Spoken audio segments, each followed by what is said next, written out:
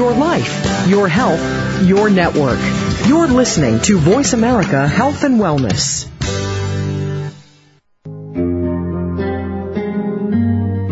Welcome to Autism One, a conversation of hope, brought to you by the Sensory Learning Center with host and mother of a recovering child with autism, Betsy Hicks.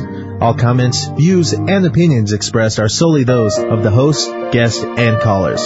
In the next hour, Betsy and her guest illuminate how right now there is more reason than ever for individuals with autism spectrum disorders and their families to have the best hope for the brightest future. Through education and conversation, there is hope. Here's your host, Betsy Hicks. Hello and welcome to our show. This is Autism One, a conversation of hope, and we are very excited today about a topic that we really haven't hit much. In fact, very little is hit in the autism community about teenagers. We first want to thank our sponsor, Sensory Learning Center, and let me introduce to you a friend, a colleague, and a wonderful person. Her name is Chantal Sicile-Kira, and she is an amazing author of 2 phenomenal books. She also hosts a weekly radio show, The Real World of Autism, on Autism One Radio, and she speaks nationally as well as internationally as well.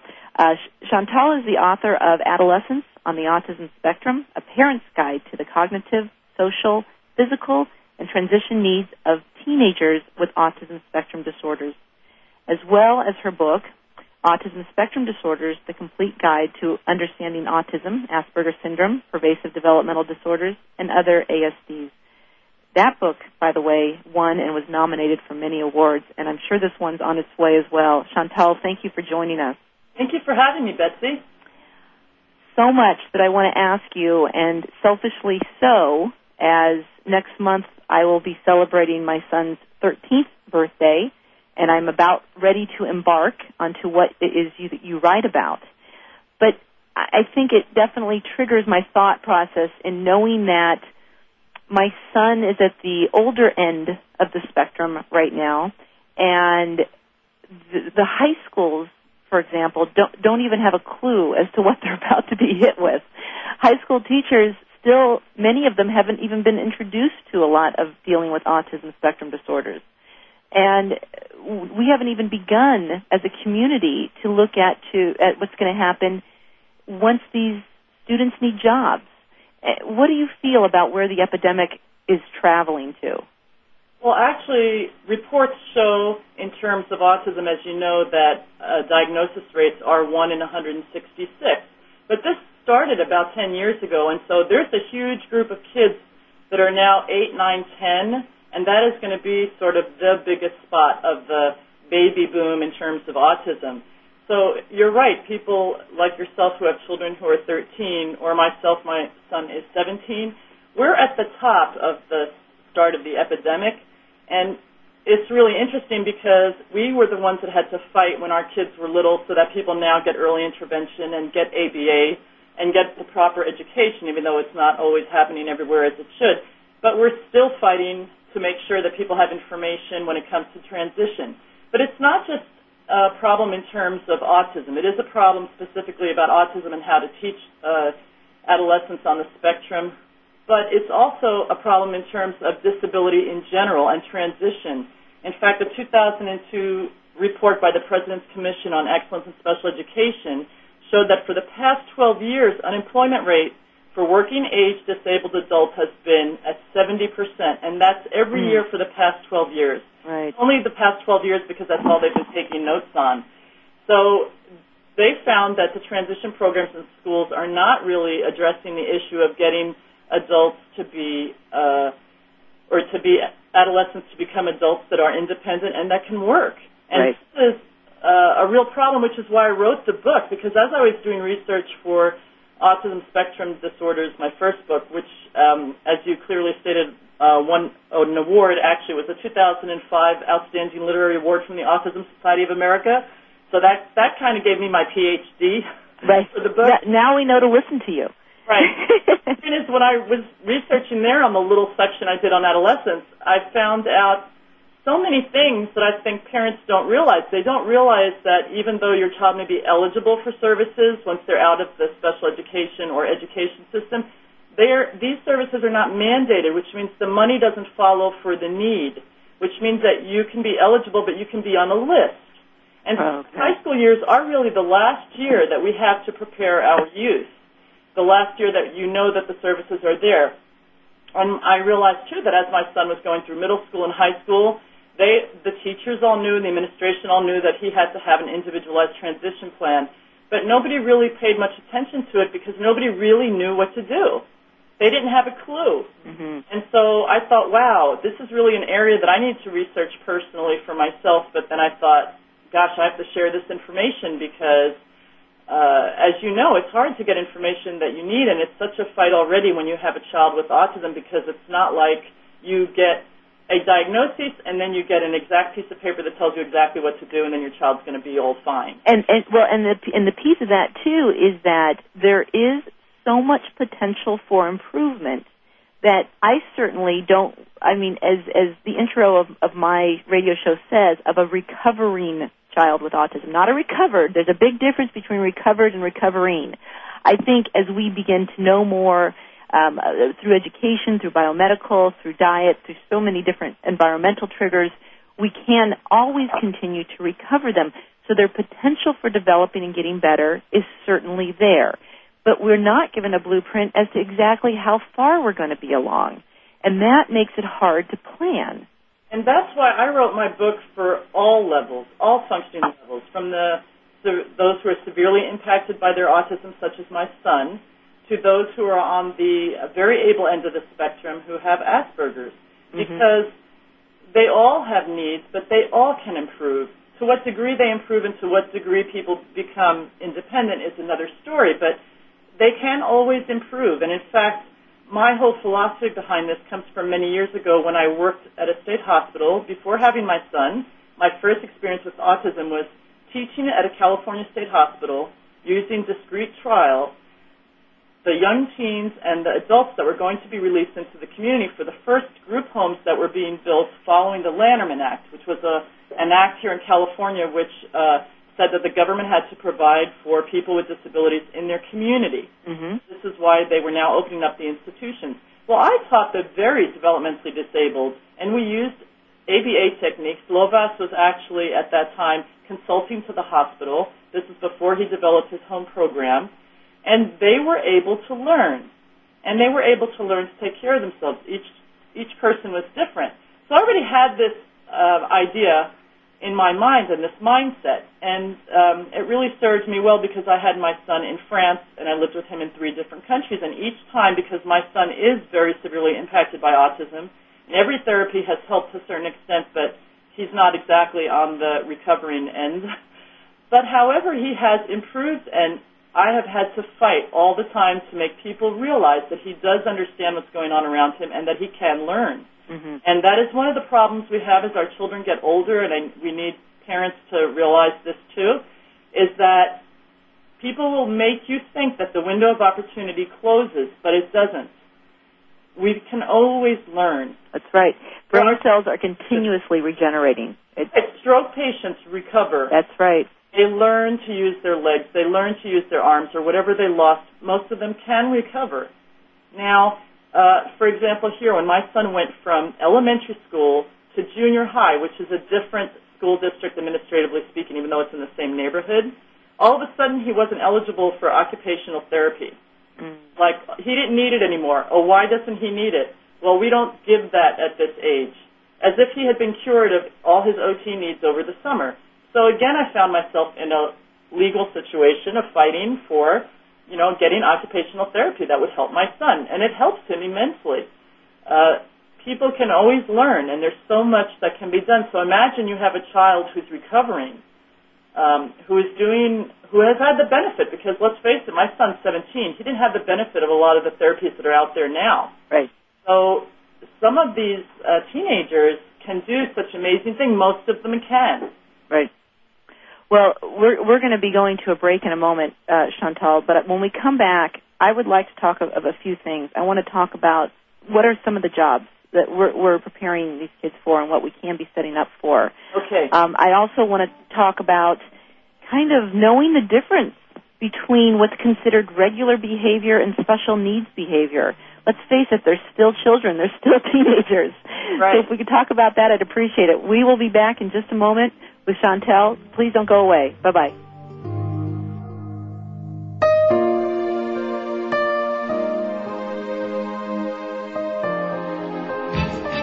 A fresh look at today's health. Voice America Health and Wellness. We had a wonderful experience in our trip to the Sensory Learning Institute, and the main issue, to sum everything up, is that we went there with a child who was out of control and hyper, who had severe sensory issues and autistic tendencies, and we brought home a child who was vastly different.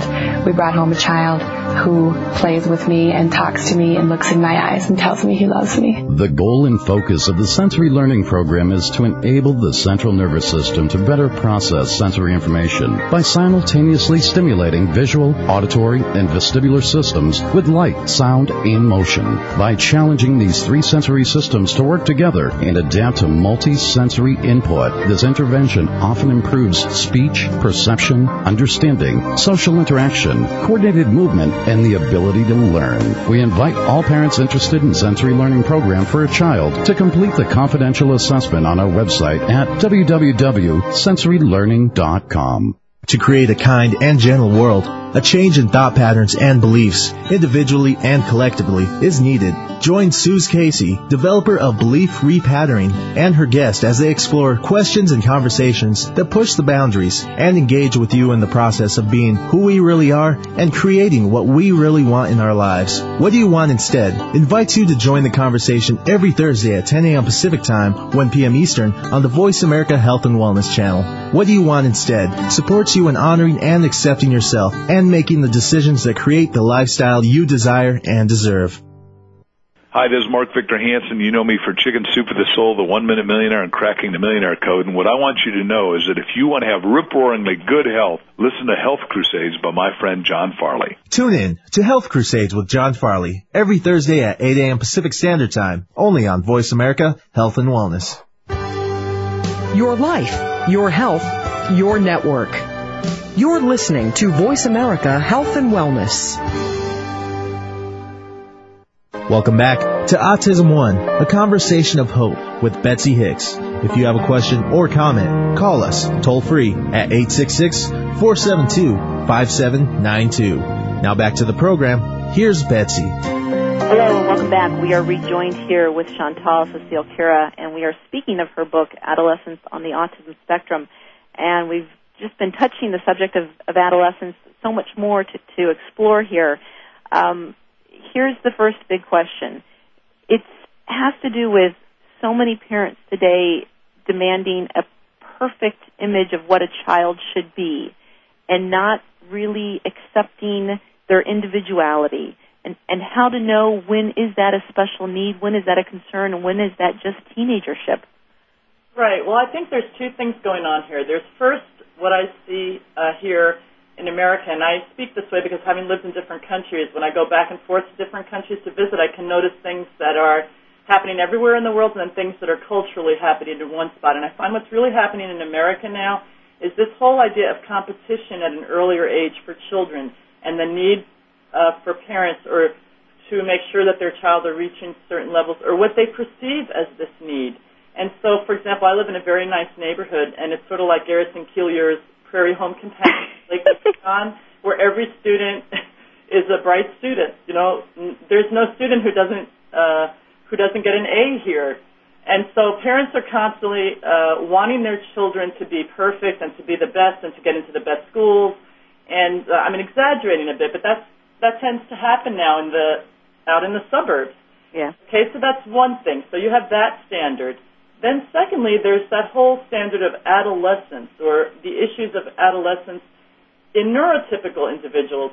Adolescence is a time when people are non-compliant, when people are not wanting to listen to their parents, when they want to be themselves, they try and attach to their peers. So now you have autism where they're not necessarily trying to attach to their peers, but they're trying to be non-compliant, they're trying to have their personality come out, and they're doing things differently now. And the parents are thinking, oh my gosh, this is autism, we have to coach this behavior right away. And it's really hard to make the difference between what is autism and what is adolescence. But it's very important for parents and teachers to make that difference. And here's a very important basic safety reason why. If you have a child such as mine who spent most of his time in the early years in special education classes, they've always been taught and been rewarded for complying. Now as they get older, they're going to be out in the community more and more, and there are times when they may be at risk of being abused. Yes. And made abused sexually or physically or even just bullied, okay, by peers or by adults. And if they've always been told to comply, they will be complying. Mm-hmm. So they need to know when it is appropriate to say no and when not to get involved in certain situations. But if you're still expecting them to comply 100% as an adolescent, you're not going to be able to teach that.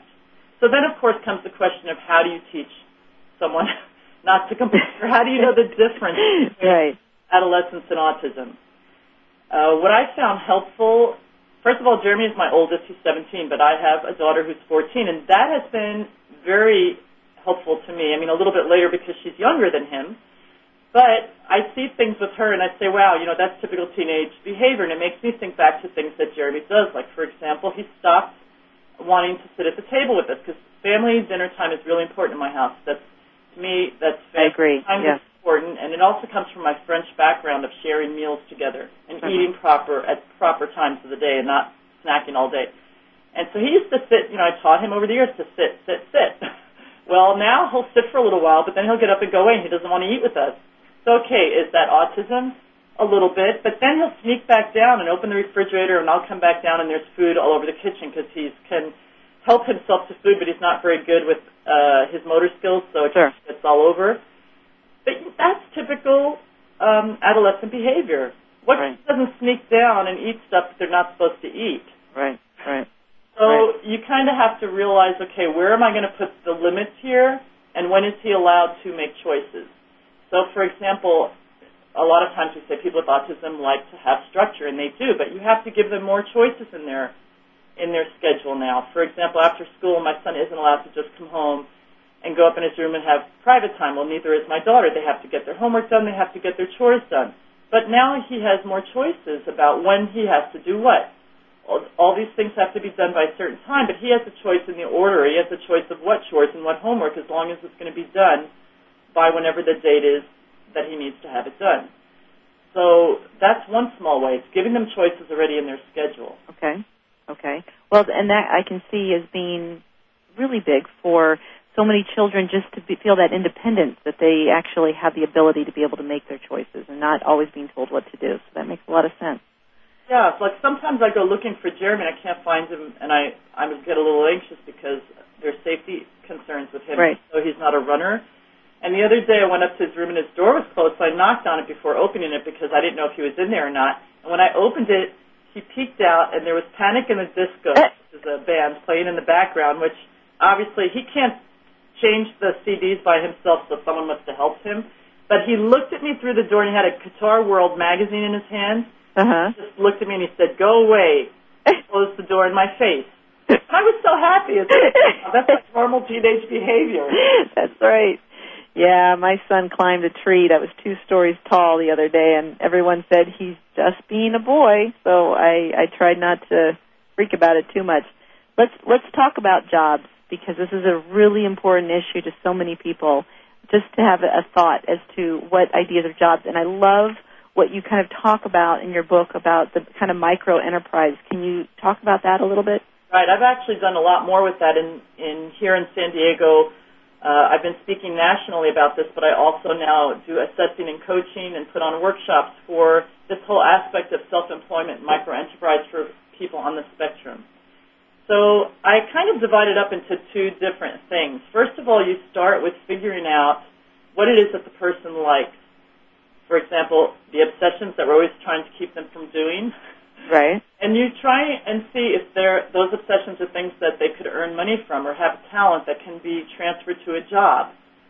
And I'll talk a little bit more about how to do that in a minute. But there's the other kids that are sort of like my son who I'm not quite sure what he likes to do, I haven't seen any real talent, and he doesn't talk about what he would really like to do other than he likes to write now that he can spell using the rapid prompting method and tell us how he feels about things.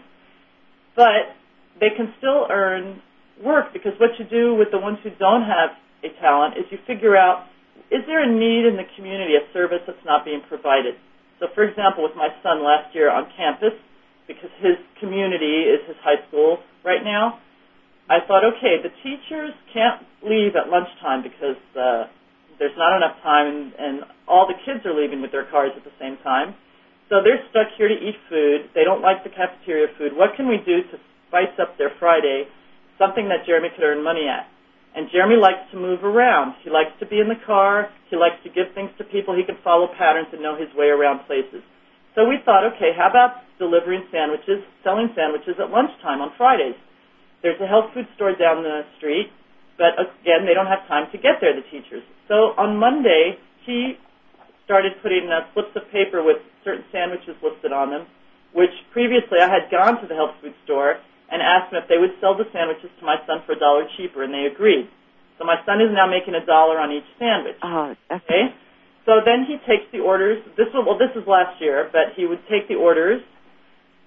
The people would send in the sheets on Wednesday with their money, and Jeremy would calculate out, and again, it's all functional. It's an exercise in math. Right. How much goes to the sandwich, how much goes to him. So let's say he had 18 orders. So he has $18.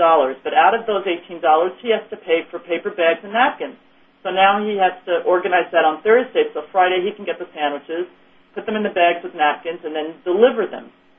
Now he's also learns about the cost of doing business, because those $18 don't go in his pocket because he has to pay for the napkins, the paper bags, and the gas. Right. Well, here's what happened. He really likes doing that job, but at the end of the year he realized he wanted more money because he wants an assistance dog. And they're great. Have to donate a certain amount of money to these nonprofits to train dogs. So I said, Jeremy, I'm going to match that, but we're going to have to think about doing a little fundraising here. You're going to have to earn some money because this can get quite costly. So he decided he wasn't making enough money, and he wanted a job that had more interaction with peers. So he actually gave that little business over to other kids in the class. And this year he's been buying wholesale flowers and then putting little roses together with baby's breath, right, selling them Friday to the peers. And he makes $2 profit on each rose that he sells now. Wow. So, what wonderful skills you're teaching him. That's well, and now he's super. learning, too, about profit and loss, because here's the thing. My son is a twiddler. So he loves to twiddle with the flowers. That's why he picked flowers to begin with. Right. And then when he realized that he wasn't losing the 80 cents that the actual rose cost, but he was losing the $3 from selling the rose with the baby's breath and everything, right, he stopped twiddling with the flowers because he wanted that money for the dog. He's Great. Much more concrete. Great. And then sometimes he's totally overwhelmed and he can't sell at lunchtime because sometimes there's a mad rush and it's too much noise. Mm-hmm. So he says he doesn't want to sell. He prepares everything he doesn't want to sell. So then he has to pay a classmate to go sell. So you see, he has to make decisions not based just on how he feels, but also, okay, is it worth it for me to have to pay someone $8 to go and sell for me, or can I handle, that aggravation? Right. Half an hour. I mean, that's a great lesson for anyone. Exactly. I mean, I think of my daughters who are typical would benefit tremendously from this type of micro enterprising, and there's so many different avenues that you can get into this. Right. Because as people are becoming, my guess is, as people are becoming busier and busier in their schedules, they need more runners in this world. Exactly. And here's another example of someone who has a talent. I'm working with a young gentleman, he's 21, who has Asperger's syndrome. He graduated from high school. He's really smart, but again, he didn't benefit from any of the strategies that are available now. And he is bagging groceries at Vons. So he is one of those who does have a job. Mm-hmm. He's going to go crazy. He's already starting to get depressed. He doesn't leave his apartment. All he does is Vons and then his computer. Right. Actually, his father passed away, so there's even more added stress here because there's no one really to care for him. Right. He's basically independent, but he has no contact. So after meeting him a few times and figuring out things with him, we decided that a good thing, he decided what he really wanted to do was start selling on eBay because he likes collections of things. Oh, perfect. He loves computers. Perfect. He likes numbers, and he likes history, so he can look things up if he has things that have a little bit of historical value to them. So now he's taken an eBay class, and he is going to start selling on eBay, which is also good because he may have to move due to his father passing away. Right. And he so can do that anywhere. Start something up in the neighborhood that he would be torn away from. And the eBay thing allows him to build up his self-esteem. Even if he doesn't earn money right away, he only earns a little bit. He still has his other job. Right. On eBay, he's building up his self-esteem, and he's realizing, wow, I can do other things. That's excellent. Maybe he will go back to school to take web classes because he really wanted to be a vet, but he's not good in math. Right. He can design websites for people who need it, vets or animal products. Perfect. Great ideas. When we come back with Chantal, I want to talk a little bit about other schools, how teachers are dealing with some of these children, how bullying is happening. I want to talk about hygiene, and I really want to make sure we talk about sexuality before the day's up. We'll be right back with Chantal.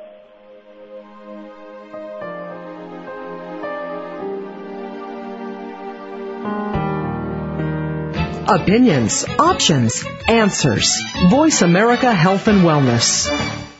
We had a wonderful experience in our trip to the Sensory Learning Institute, and the main issue, to sum everything up, is that we went there with a child who was out of control and hyper, who had severe sensory issues and autistic tendencies, and we brought home a child who was vastly different.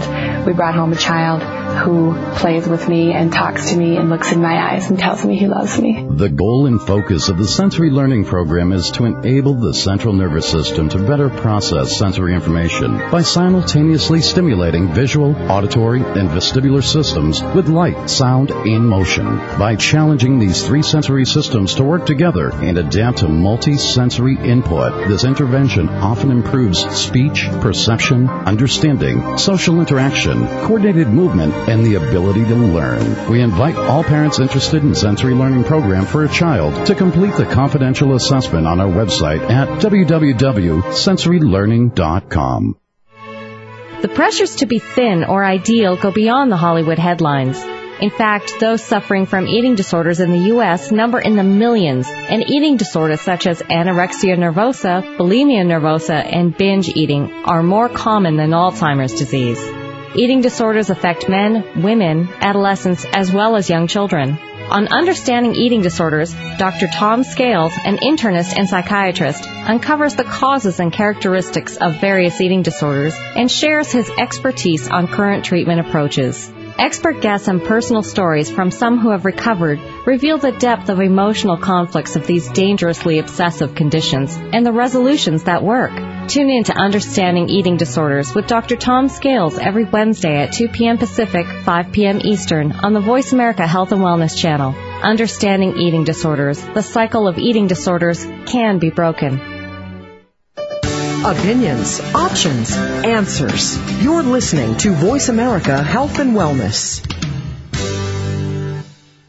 Welcome back to Autism One, a conversation of hope with Betsy Hicks. If you have a question or comment, call us toll free at 866-472-5792. Now back to the program. Here's Betsy. Hello and welcome back. We are here with Chantal Sicile-Kira, and we are having a good discussion here about adolescents and autism. So much more I want to ask you, and our time is limited, so I'm going to just jump right into it. And I need to talk about bullying because I feel this is a huge problem, and I don't know how to best handle it with the schools. If this is something that some states or cities are handling better than others. I keep hearing this no bullying tolerance, yet I see no action. And maybe it's just my own community, but what needs to happen with this, and how can we help these poor children who are getting teased consistently? Right. Well, there's two things that have to happen. Is first of all, for bullying to be stopped effectively, it really has to be a systems change. It has to come from the principal, who's going to really have to make it clear there will be no tolerance and start handing out consequences for the bullying. Right. besides educating in a positive manner about why there should not be bullying and why, that all people are different from one another. Okay, so that's one thing. It has to be systematic, because if you're fighting it just on your own, you're continually going to come across this issue. However, personally, if you can't change the system or there's nothing in place, or while you're even doing that, you can also work with your child. Most of the teens who have issues with bullying are the ones who are included or who do not have a one-on-one shadow all the time. And you need to teach the teenager about things like appropriate behavior in public, about personal space, like not getting too close to other people. Mm-hmm. Social skills is a big thing. But also they need to learn the hidden curriculum, and that's where the biggest problem is. The hidden curriculum is things that teenagers, or all of us, actually pick up on without being told, and our teenagers do not. So, for example, it can be the different meanings of words. Like when people say, oh, that's so bad. That bad does not really mean bad. It means cool. Right. They need to learn about all these things. They need to learn body language. Right, so body language. They need to understand when they're totally boring somebody, and when what it means when people are slouching, like, they just don't care. They have to understand all these kinds of like personal space. I mean, I know personal space is a big one, too. Knowing not to get into somebody's space and not to stand too close and those things as well. Is that frequently a problem? Yes, it is frequently a problem. And also the conversation about the same topic. Oh, right. And one way around that, because people don't want to talk to people constantly talking about the same thing. Right. And I see it as an autism mom myself, when your life is consumed with autism and then you're also writer and speaker on autism, it seems like that's all you know. I have to remember when I'm with people that have nothing to do with autism that I must use social skills to talk about other topics. Well, what you have to do with the teens who are obsessed with a certain subject, right, and like to talk about it, the ones who are very verbal, is make sure they know that they can talk about it for half an hour when they get home, or they have certain limits, or you have to teach them eventually to talk about something for a certain amount of minutes, or right, not bring it up in a conversation. That's a very important piece. Doing that, and I recently just heard about a class, and what they were doing, and these were people on the high-functioning ends of the spectrum, is that they would have the teens go home, and actually they scripted phone conversations, and they would call each other and practice speaking, and they weren't allowed to talk about the subjects they were obsessed with. Right. They had to practice asking questions and showing interest in what the other person was talking about. And so then that helps with phone calls, but it also helps with the actual conversations. And then what's your feeling towards a lot of these chat lines on the Internet as well? Do you feel that really helps with their conversation, or is that sheltering them? I mean, is that kind of putting them behind a curtain more? I think that it can be useful as long as it doesn't become an obsession. Right. It's nice that they have someone that they could talk to about what it is they're obsessed about, but it should be understood that it's only for a certain amount of time. Do you understand what I do? I know what you mean, because I deal with this with my daughter all the time, who used to be on the spectrum and has lost her diagnosis, but still has a hard time leaving that safe world of what she knows. Right. And I think we're all in that boat, guilty of that piece. But sometimes with the Internet, now I think that's an important piece that the parents need to be somewhat kind of involved, I guess, with knowing at least what line they're chatting on. Is this a safe one? What's happening? It could be that way with the neurotypical teens as well. In fact, my daughter, because I know how it is, for example, if I get online and I see all my emails and I think, okay, I'm going to work on the next chapter of my book, but I open my email and I start answering my emails, all of a sudden I look up and I lost an hour. Right. And my daughter does the same thing, checking her AIM or answering her instant messages. So now I started with a timer. I mean, she's neurotypical, but I started with a timer so she could see how much time we actually lose, because you look up and you realize you don't do this.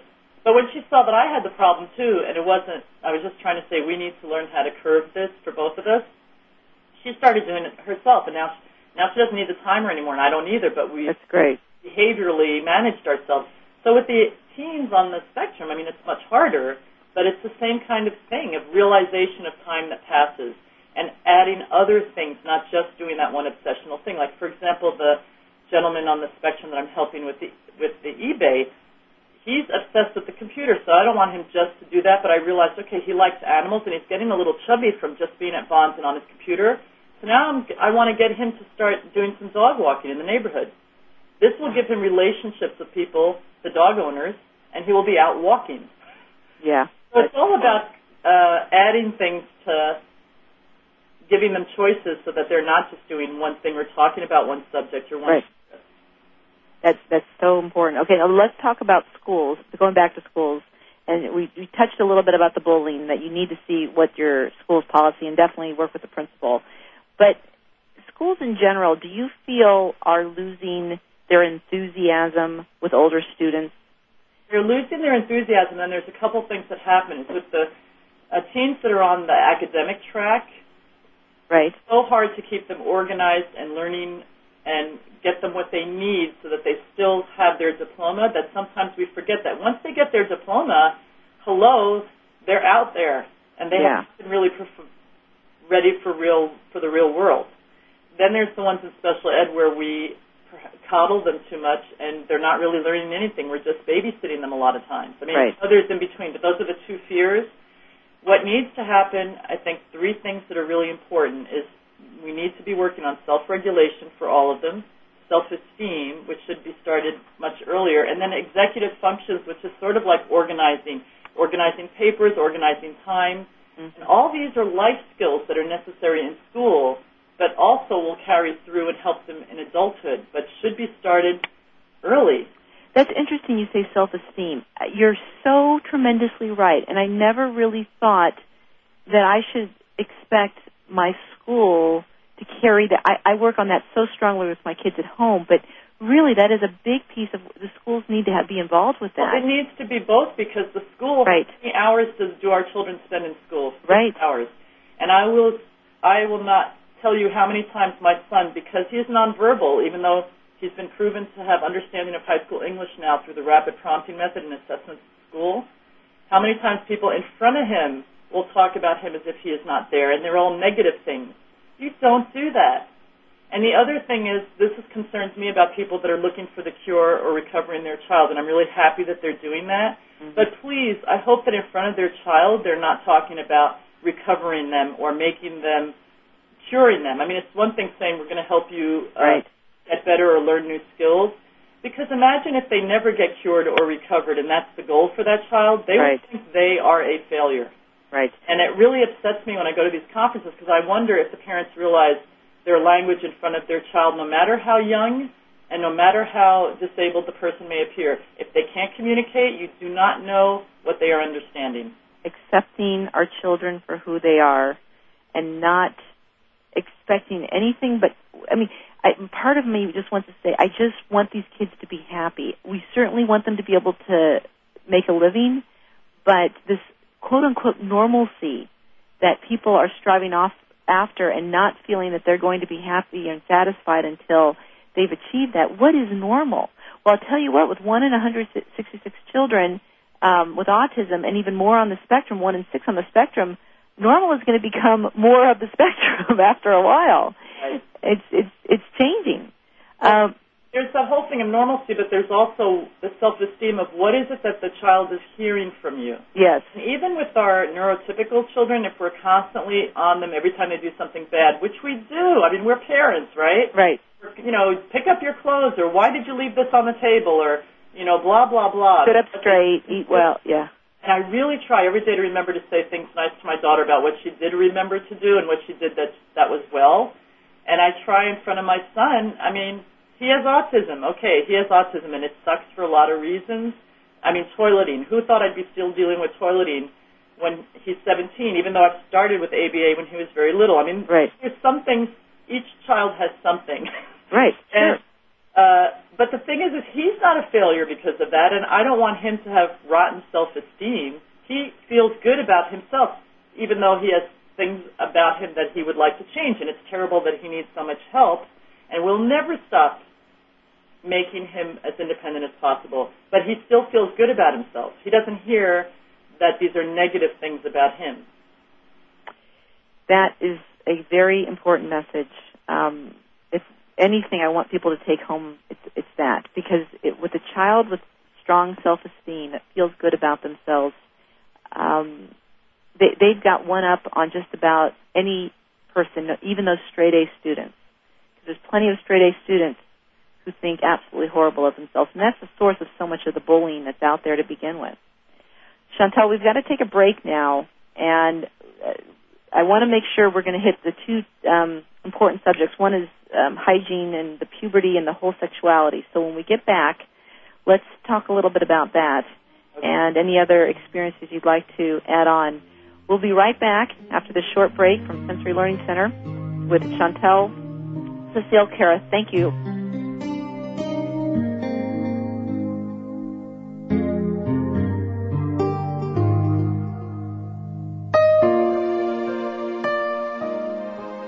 Learn more. Live better. Voice America Health and Wellness. We had a wonderful experience in our trip to the Sensory Learning Institute, and the main issue to sum everything up is that we went there with a child who was out of control and hyper, who had severe sensory issues and autistic tendencies, and we brought home a child who was vastly different. We brought home a child who plays with me and talks to me and looks in my eyes and tells me he loves me. The goal and focus of the Sensory Learning Program is to enable the central nervous system to better process sensory information by simultaneously stimulating visual, auditory, and vestibular systems with light, sound, and motion. By challenging these three sensory systems to work together and adapt to multi-sensory input, this intervention often improves speech, perception, understanding, social interaction, coordinated movement, and the ability to learn. We invite all parents interested in sensory learning program for a child to complete the confidential assessment on our website at www.sensorylearning.com. The Men's Health and Lifestyle Show with Dr. Philip Worthman explores in-depth topics of concern to men of all ages regarding their health and lifestyle in an informative and provocative way. This show is the user's manual for men, a detailed and unedited guide to male physiology. Dr. Worthman, a recognized authority in men's health and male fertility, and his expert guests stimulate informative discussions and debates in a serious yet entertaining way, from explaining how or why the male body works as it does to dispelling myths and misconceptions about men's health and sexuality. Dr. Worthman covers and uncovers it all. The Men's Health and Lifestyle Show broadcasts each Tuesday at 1 p.m. Pacific, 4 p.m. Eastern on the Voice America Health and Wellness channel. The Men's Health and Lifestyle Show, teaching men what they need to know to live healthy, happy, and productive lives. Opinions, options, answers. You're listening to Voice America Health and Wellness. Welcome back to Autism One, a conversation of hope with Betsy Hicks. If you have a question or comment, call us toll free at 866-472-5792. Now back to the program. Here's Betsy. Hello and welcome back. We are here with Chantal Sicile-Kira, and we are talking about adolescents and autism. And a very important topic that we still need to talk about is puberty, hygiene, and sexuality. Let's start with the puberty piece. What do you notice what have you experienced, Chantal, with these children? Do things get clearer, fuzzier, harder, easier for a child after puberty that's on the spectrum? Okay. Well, in my book, Adolescents on the Autism Spectrum, I do discuss a lot about puberty and hygiene. And the thing is, imagine if you're somebody who likes schedules, who doesn't like things to change, because many of our guys on the spectrum are like this. Right. All of a sudden your body has all these things happening to it that nobody's explained to you and you have no control over. That is very scary, which is why it's so important when your children are still preteens that you start talking about body changes and make sure that they understand. You can use pictures, you can use words, you can use lists. There are different ways of doing it because they need to understand the changes that are happening, that it's normal, especially before they start losing any body fluids, girls or boys, because that's a very strange thing, too, that if they don't understand what's happening, they they will really start not liking their bodies. The menstrual cycle for the girls who don't understand it has got to be brutal for some of these parents that are dealing with that. Also, wet dreams for boys. They don't quite understand why that happens. Right.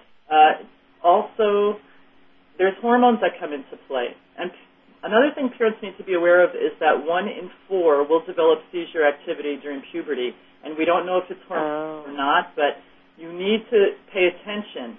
Sometimes they can be subclinical seizures. So if your child starts really having very bad behaviors or starts doing terribly at school when they used to be excellent students, I mean, you have to check all these out, make sure it's not depression, but you need to also have a neurologist look at them and make sure they're not having seizures, because that is a big thing with autism that many doctors don't really know about.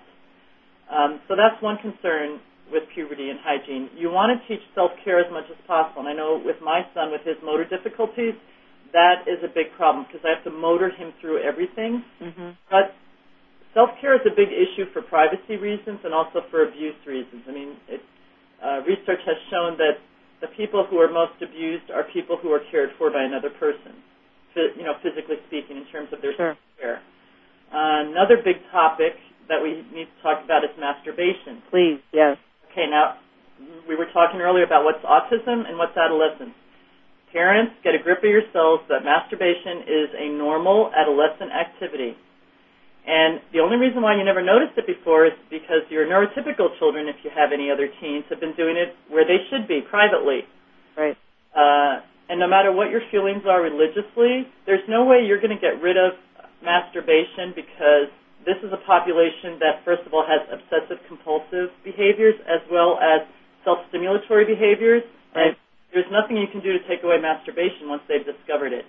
The thing that you can do is to make sure that they practice that in privacy in an appropriate place. All you can do, that's all you can do. And it's better that you let it happen anyway because it's also been shown that some of these teenagers can be very frustrated if they don't reach the point of ejaculation, at least in males. So it's something parents need to be aware of. It should never be allowed to happen in school. It should not be allowed to happen, right. Anywhere in the house. It should be taught to occur in the bathroom. I mean, in their bedroom, not their bathroom, but their bedroom. Right. Providing a towel. I mean, because you certainly would want to teach some self-care with that as well, too. Right. So that they would clean up if there's anything that needs to be cleaned after. And I often get asked by schools, what do we do when it's happening here at school? And I say, well, first of all, you have to have communication with the parents and establish that they are allowing the person to have private time. And then you have to have communication so that if someone is masturbating at school and they say, no, you can have private time when you get home, that there's a way of communicating that to the parent so the parent knows that Johnny needs to go up to his bedroom for a while or he's going to be requesting that he doesn't get punished for doing so. Right. So there needs to be some communication like that. That's good. That's great. That's important. Are schools understanding of that for the most part? Are they getting good training at knowing that is typical behavior? Well, I think that they realize it's typical behavior because they see it happening all the time, at least in the special education classes. I mean, they notice that these things come up. I find the teachers tell me the problem they have is communicating with the parents because a lot of times parents don't want to know. Right. That's why I'm saying parents, you have to wake up and smell the roses. Right. And the other point of this, because it's a topic that's not exactly connected, but it is related, is sexuality. Right. Okay, remember when you thought about your parents having sex and you thought that was gross? Right. Well, now you have to think about your kids having sex, and that's even grosser. The thing you have to think about, okay, I'm not saying masturbation is, having sex with somebody, but that's, you're going down towards that path. Masturbation is one thing. Right. It leads to that whole idea of sexuality. Well, guess what? When your child is an adult, he will have the right to choose yes or no whether to have sex. And you want him to be able to make that choice, not have it pushed on him. But you don't want to totally repress him either, because if you do, then he will get in abusive situations. So that's a whole other aspect. You have to go over sexual activity and relationships. I'm not saying go out there and explain to them all this stuff, but don't give them any structures. Just the same as with my daughter when we talked about the birds and the bees and so forth. I'm not telling her it's okay to go and have sex with everyone. Of course, she wouldn't have sex for a very long time now. She's 14. But, eventually at the end of the day, it's going to be her choice. And as she gets older, I want her to be able to make the correct choices. What the people on the spectrum need to learn when they're teens, if they haven't already started learning this earlier, is about relationships. So it starts when they're little with, there's a great program out there, The Circle. So you have the inner circle, which is hugs, close hugs. That's your parents and your sisters and brothers. Then there's the hugs, but not quite as close. That's your uncles and aunts. Then there's the handshake. That's people that you know that you see every day. Like they shouldn't be hugging the teacher at school anymore at this point. Then there's the person that you wave to that you see every day, like the mailman going by. And then there's people that you don't even wave to, which is a stranger in the street. This seems very simple, and you think, well, how's that connected to sex?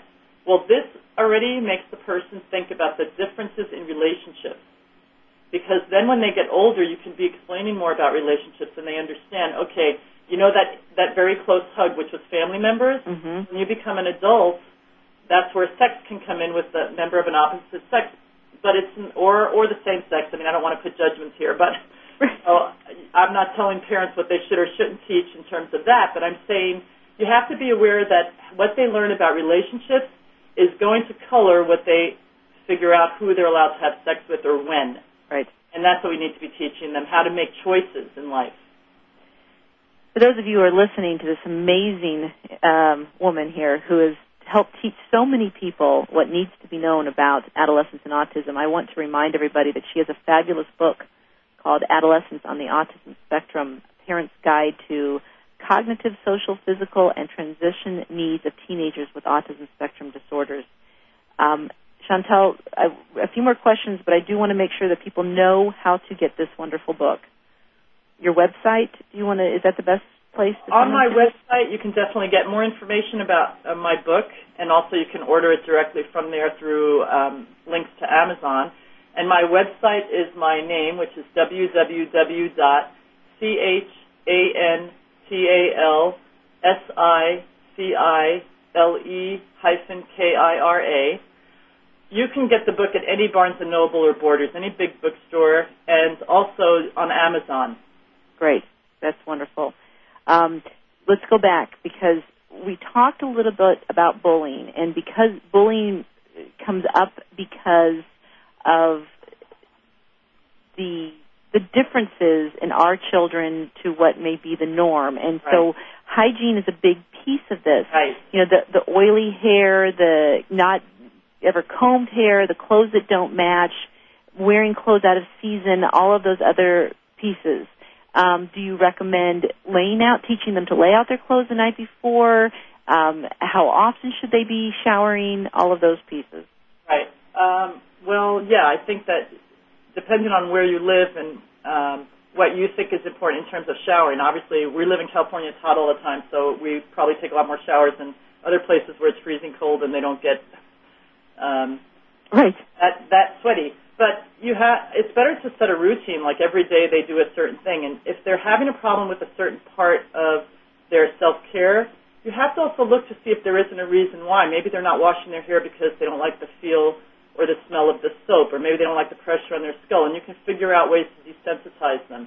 And the other thing I'd like to add, being somewhat of a holistic practitioner, I want to add that a lot of shampoos can really sting and cause a lot of problems. Right. Make sure to stay away from products that have anything with petroleum. Make sure to stay away from products that are low in sodium lauryl sulfate, which is in most shampoos. If your child has a problem with a shampoo that's itchy or a shaving lotion that's itchy, go to your local health food store and find something that does not have a lot of chemicals in it. It could make a big difference. Just because something says natural on it at your grocery store doesn't mean it's good. So, sorry, I had to inject that in there.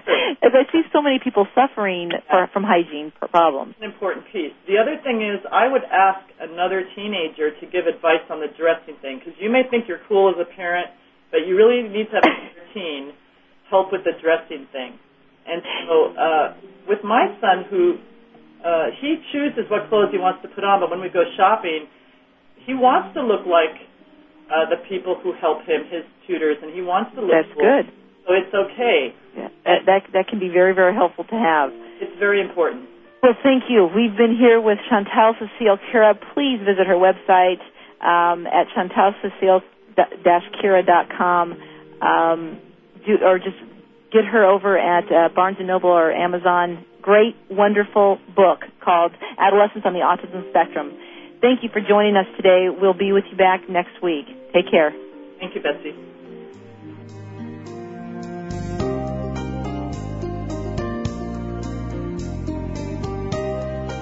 The Sensory Learning Center would like to thank you for listening to Autism One, a conversation of hope. To contact Betsy or get more information, visit autismone.org. Tune in next Tuesday for another hour of education and conversation on Autism One, a conversation of hope with Betsy Hicks.